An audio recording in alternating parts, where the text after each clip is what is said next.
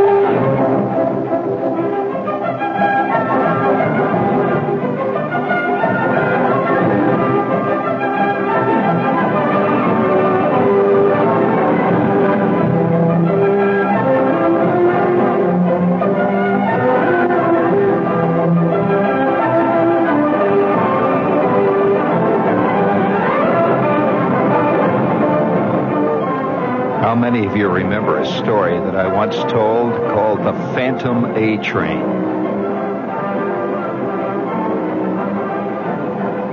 Just ask it. Just check it. Do you remember that story? Oh, listen, it must have been at least 10 years ago, right on this show.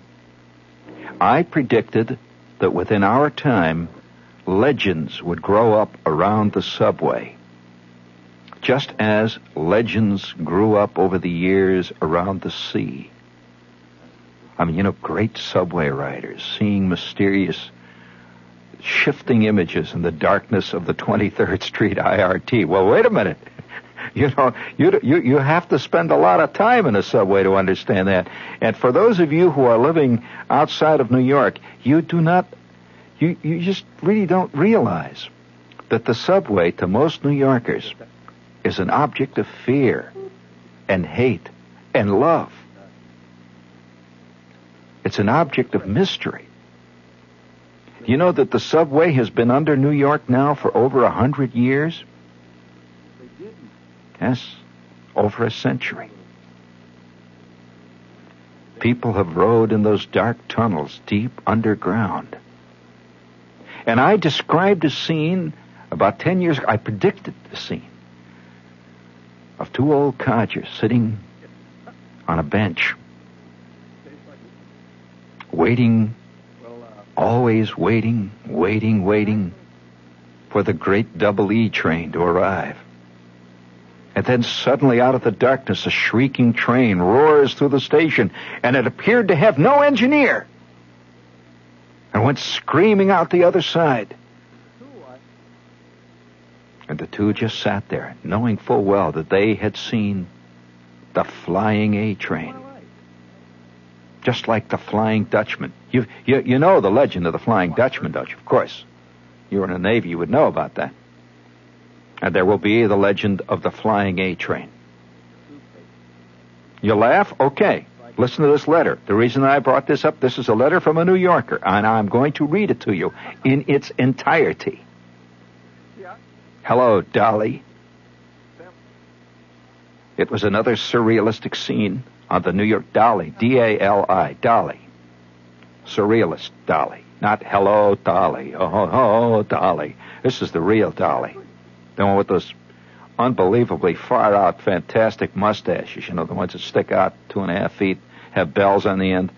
It was another surrealistic scene on the New York subway, but seasoned riders were not in the least surprised. This is what actually happened to her, this rider. After an unexpectedly lengthy wait on the not unusually damp and dirty 86th Street, Lexington downtown express platform, the swelling crowd began to become agitated. Slowly, like a ghost rising from the mist, an immaculately graffiti-less, going into battle, gray train appeared in the station. Empty. Truly, as each car passed, it was verified. A passenger-less subway train. The ideal. Seats and standing room to spare. The train that all subway riders dream of one day finding, coming into the station. Seats, clean, no graffiti. Did the great God of the MTA, recognizing our plight at last, send us a chance to ride like human beings, to actually get a seat? Wide, gleeful grins broke out on the faces of some who stood on the platform waiting as this beautiful train arrived. Obviously, they were novices to the system. Others, the savants among us, smiled knowingly and continued to converse or read newspapers or books. Does the man dying of thirst in the desert believe in the sparkling waters of the oasis before him? No, that's the difference between him and the New Yorker. Naturally, the Virgin vehicle did not open its doors. It slowly rolled through the station and disappeared from whence it came, backing ever so slowly out of the station to be seen nevermore. In its place, rattling, banging to make up for lost minutes and to make us stand up and take note, came the daily fare, the usual train. 50 cents worth, just barely. A dingy, spray paint-covered message from the big boss. Don't be ridiculous.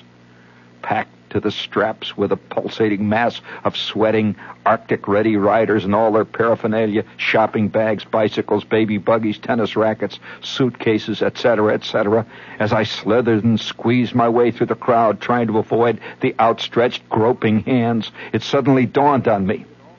I never did see either a motorman or a conductor. Only the otherworldly glow from the hypnotizing, glaring, thought-interrupting headlights. I had seen, Shepard, what you had predicted years ago. The ghostly, flying A-train. Mysterious, moving its way forever through the great tunnels under Manhattan.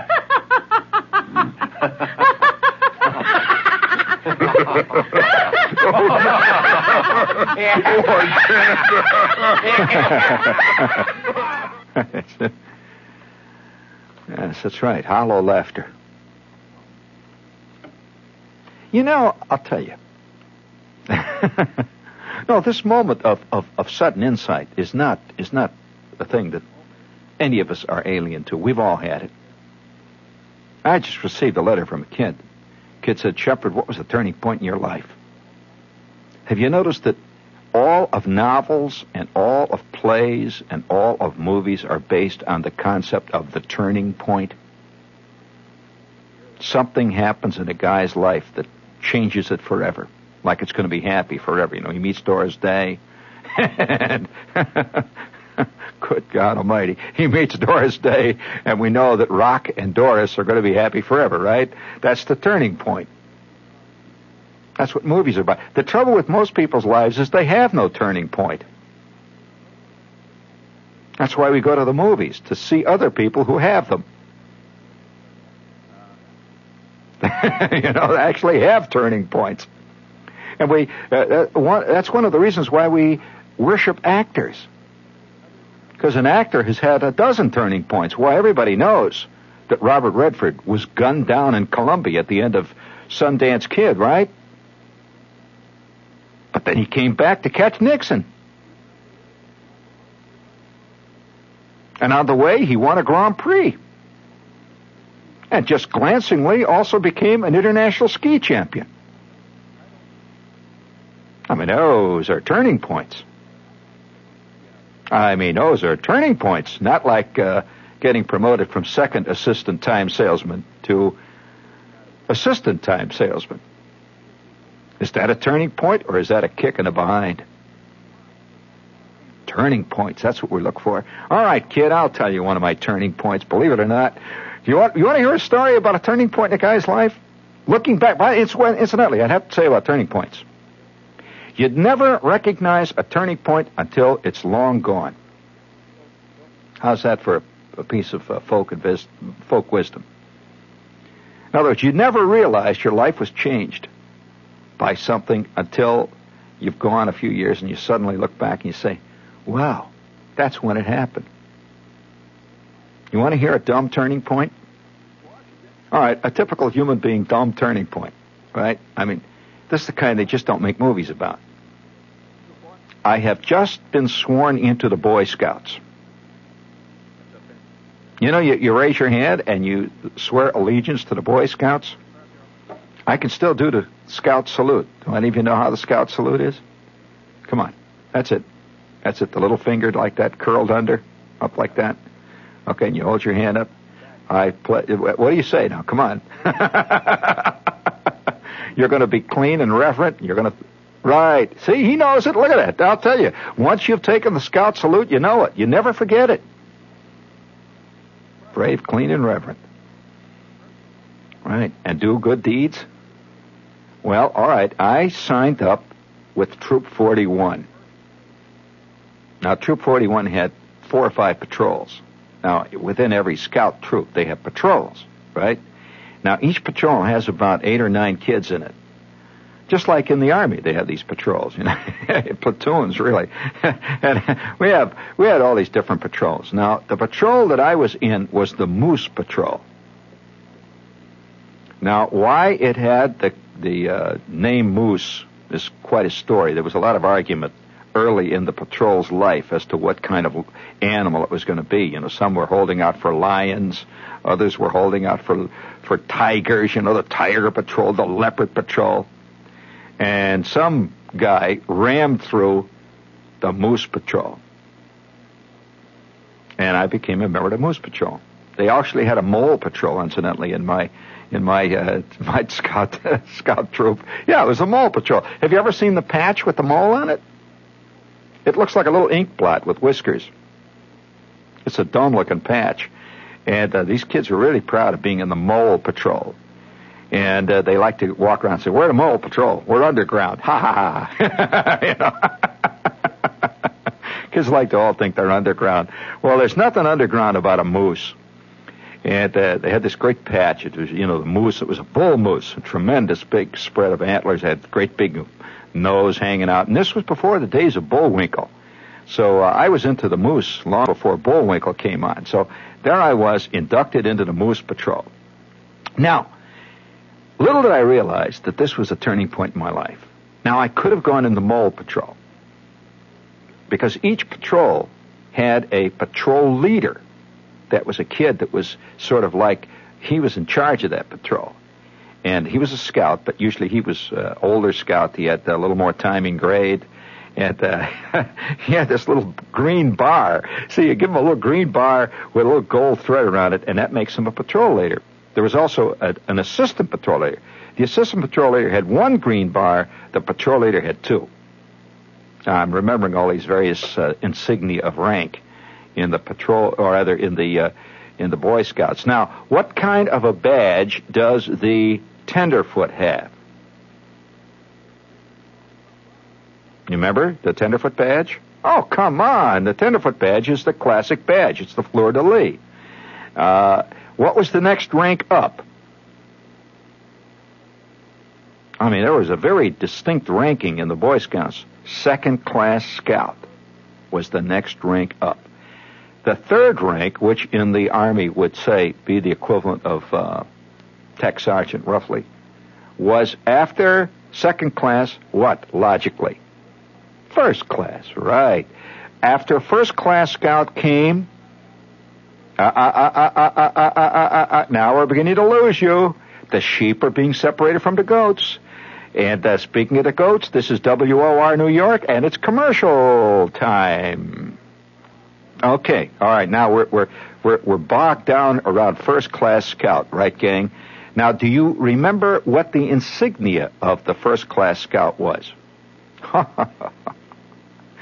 I know all these things right down to the last flourish, the last gold bar.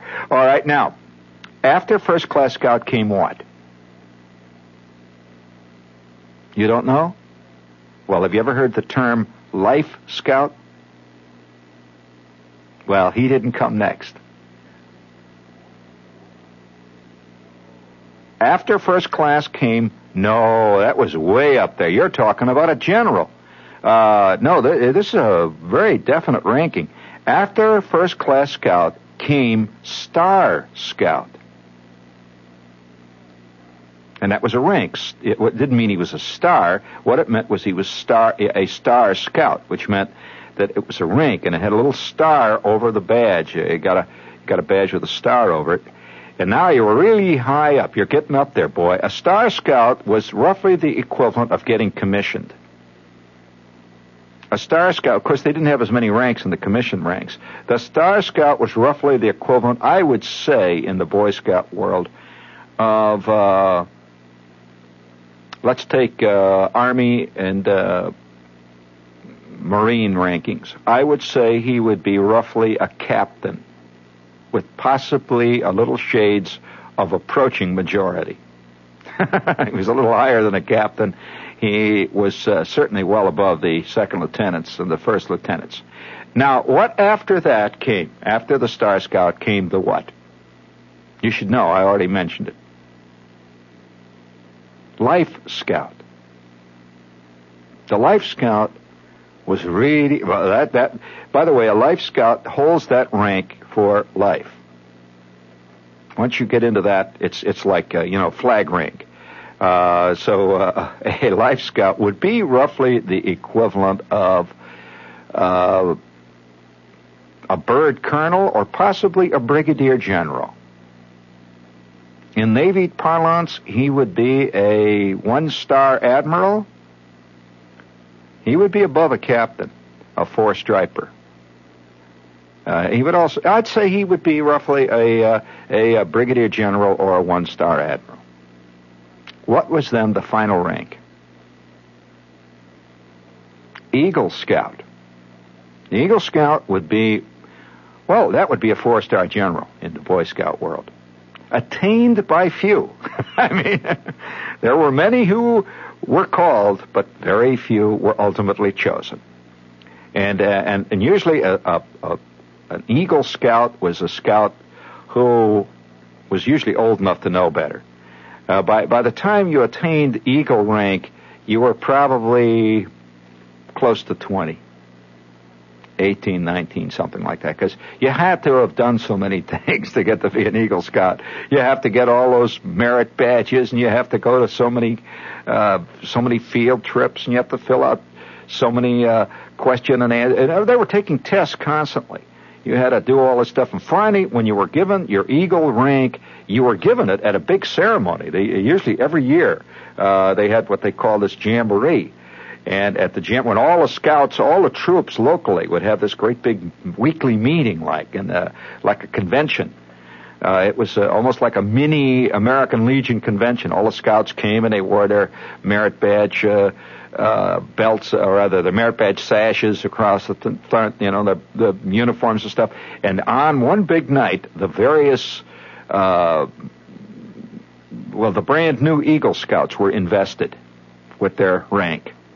Fantastic moment. Now, what presidents in our time have been Eagle Scouts? Who?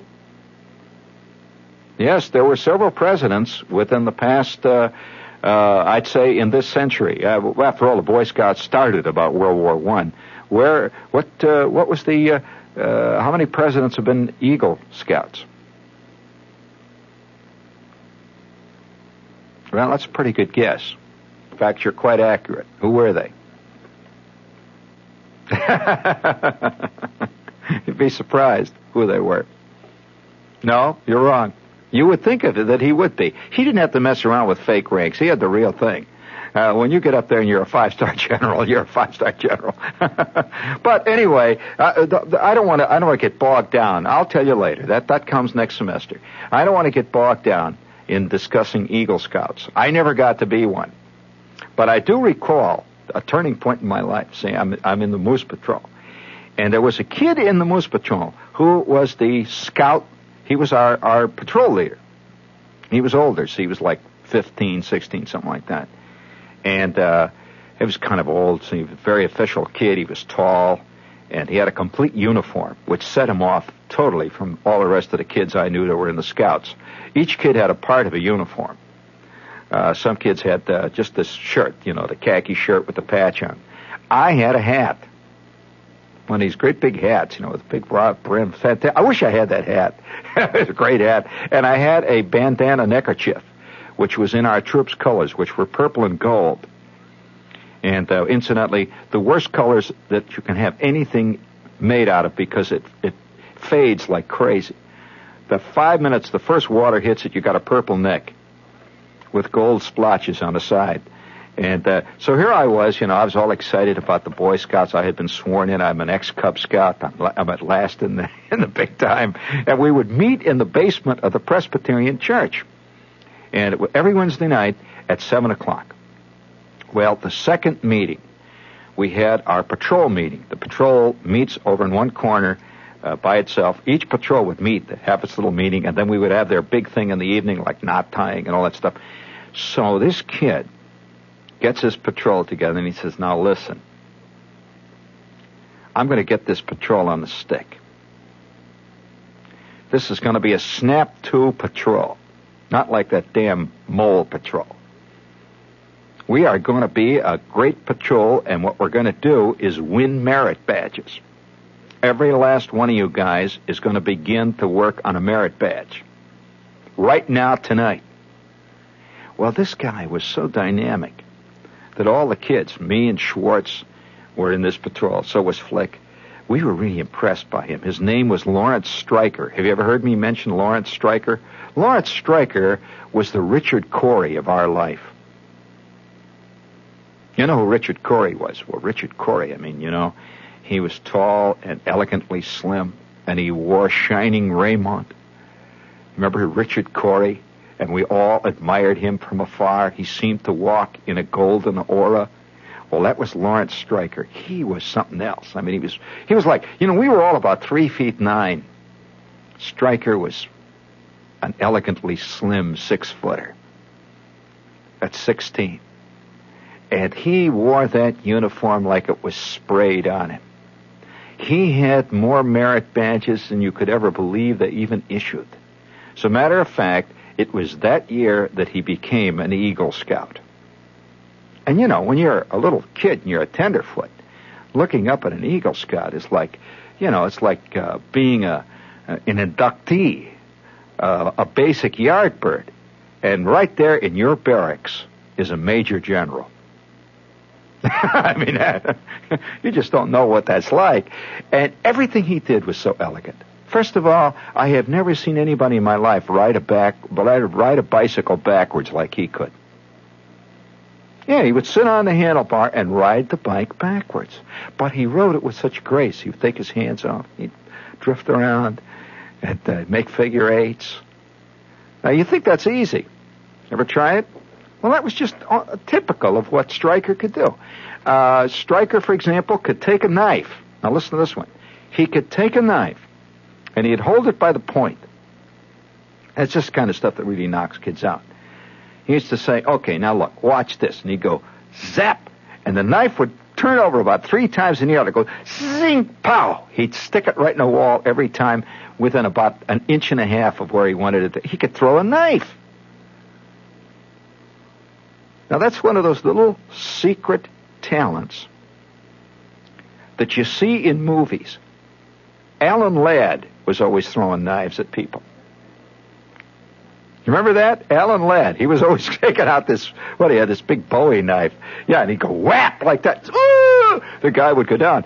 I'll tell you who else was doing it. The henchman of Dr. Fu Manchu could throw knives. the dacoits. They were always throwing knives. And when they threw the knife, they never missed. It was over. It was like, the minute you see a knife being thrown in a movie, you know that the guy is dead. You agree? Nobody ever misses. The knife falls to the ground and knocks the fern over, and everybody says, what the hell was that for? That's a stupid thing you did, Bowie. You just threw your knife in a spittoon. Now look at it. No, they they really hit it. See, well, Lawrence Stryker could really hit things with the knife. He could throw a knife. Well, now, this may not impress you now at this. I don't know whether it would or not. I don't know whether you know a guy that can throw a knife. You probably don't. But I, once in my life, knew a guy that could throw a knife. And Schwartz and I, we'd see him do this. He would always do it. So he'd say, oh, look, you guys...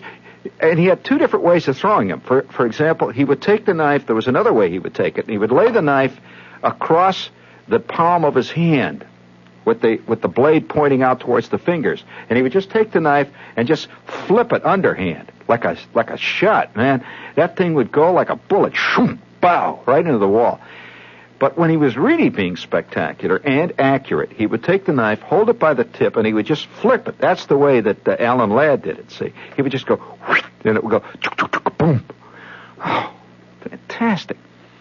Well, Schwartz and I, the first minute we saw that, we went home, and the two of us went to Schwartz's kitchen and took the bread knife. And we started to practice with the bread knife. He had this bread knife. All homes got a bread knife, see. Well, to begin with, we didn't realize that throwing a bread knife is impossible. Even Bowie would have had trouble throwing a bread knife, because a bread knife is not well balanced. It's a great big knife. What you need is what they call, there's a phrase for a knife like that, they need a toad sticker. You ever heard the expression toad sticker? I mean, man, a toad sticker.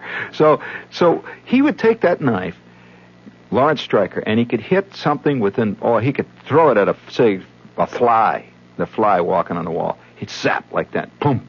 It would hit about an inch from the fly. He never hit the fly, actually, but boy, it was so close that if it was, say, Fu Manchu would have been dead. Just like that. So we began to practice with the knife. Well, I'm going to tell you something you probably suspected if you've ever tried to throw a knife. Many are called. Few are chosen. I mean, it's like learning to sink 30-foot putts. That is a tough thing to do.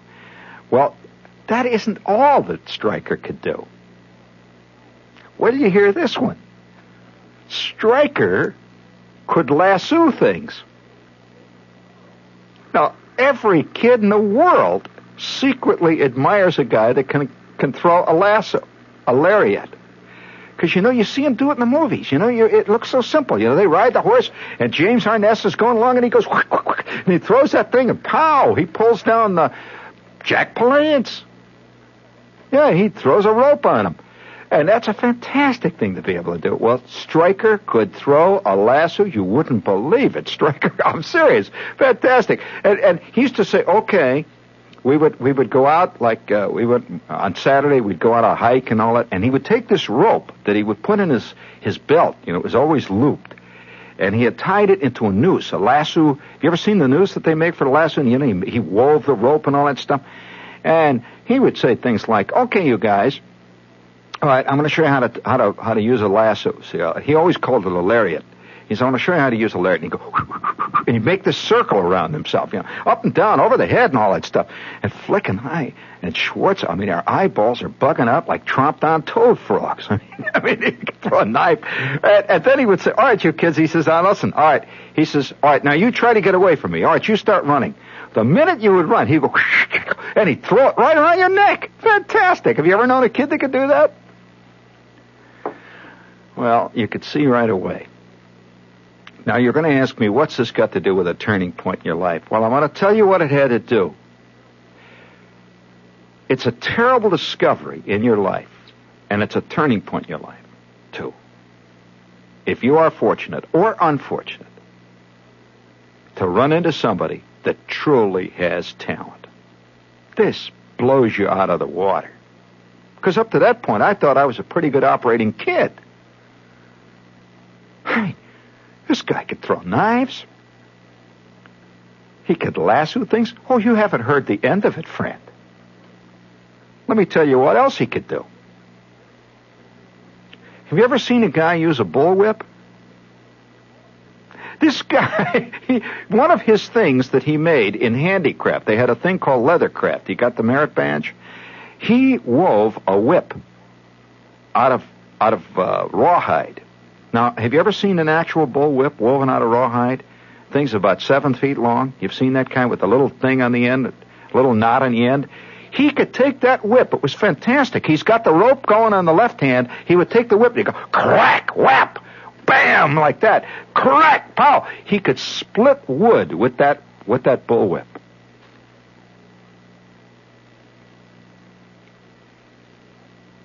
I'll tell you, I remember one day Schwartz saying, if I could learn how to get that whip, if I could work that whip like Stryker can work it, boy, then Farkas would not give me a tough time. Because every kid at that point had a bully that hovered over him. I don't care who you were. If you were a male, there was a guy that was always laying for you. You had this happen to you? Okay. Can you imagine how you could handle a guy like that if you could throw a knife, if you could use a bullwhip, and if you could use a lasso? and not only that, Stryker went even one step forward. More than that. What do you think Stryker also did on top of everything else? Okay. Lawrence Stryker, in his 16th year, when I was in his patrol, won the city speed ice skating junior title. Now, I don't know whether you've ever known a kid that talented. He won the title, and that was a big city, and there were thousands of kids that were trying to beat this guy. He won going away, and as a matter of fact, was mentioned already for Olympic contention. He was a speed skater.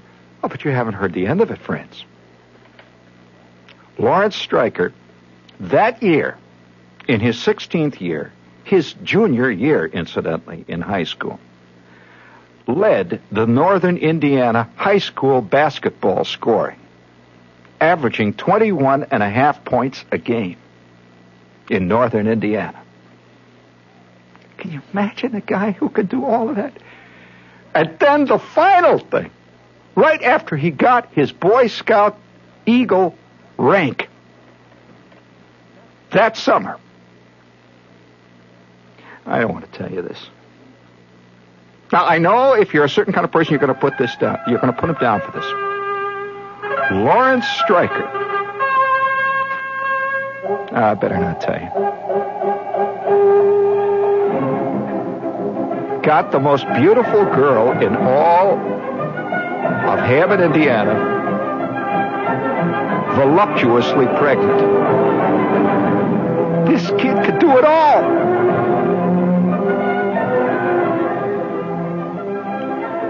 Well, it was a turning point in my life, kid.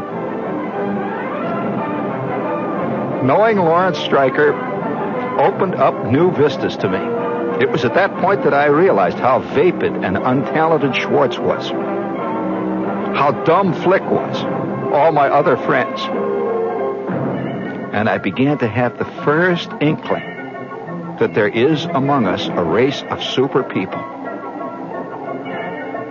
You don't see them often. You only hear about them occasionally. You usually read about them in Earl Wilson's column. Oh, you want to hear more about Lawrence Stryker? You'd like to think that he turned out to be working at the garage? Oh, no. Lawrence Stryker was drafted. 6 months later, he came home, and he was already up for lieutenant colonel. I don't know how he did it. He came home, I'm telling you, he was already a captain. Only been in the Army 6 weeks. Wound up a major. I'm serious. How old was he as a major? 19. Shot down 8 enemy airplanes in his first patrol. Won the Navy Cross, the DSC. What's he doing now? Well, he owns Indiana. So, they don't always get their comeuppance. This is WOR New York.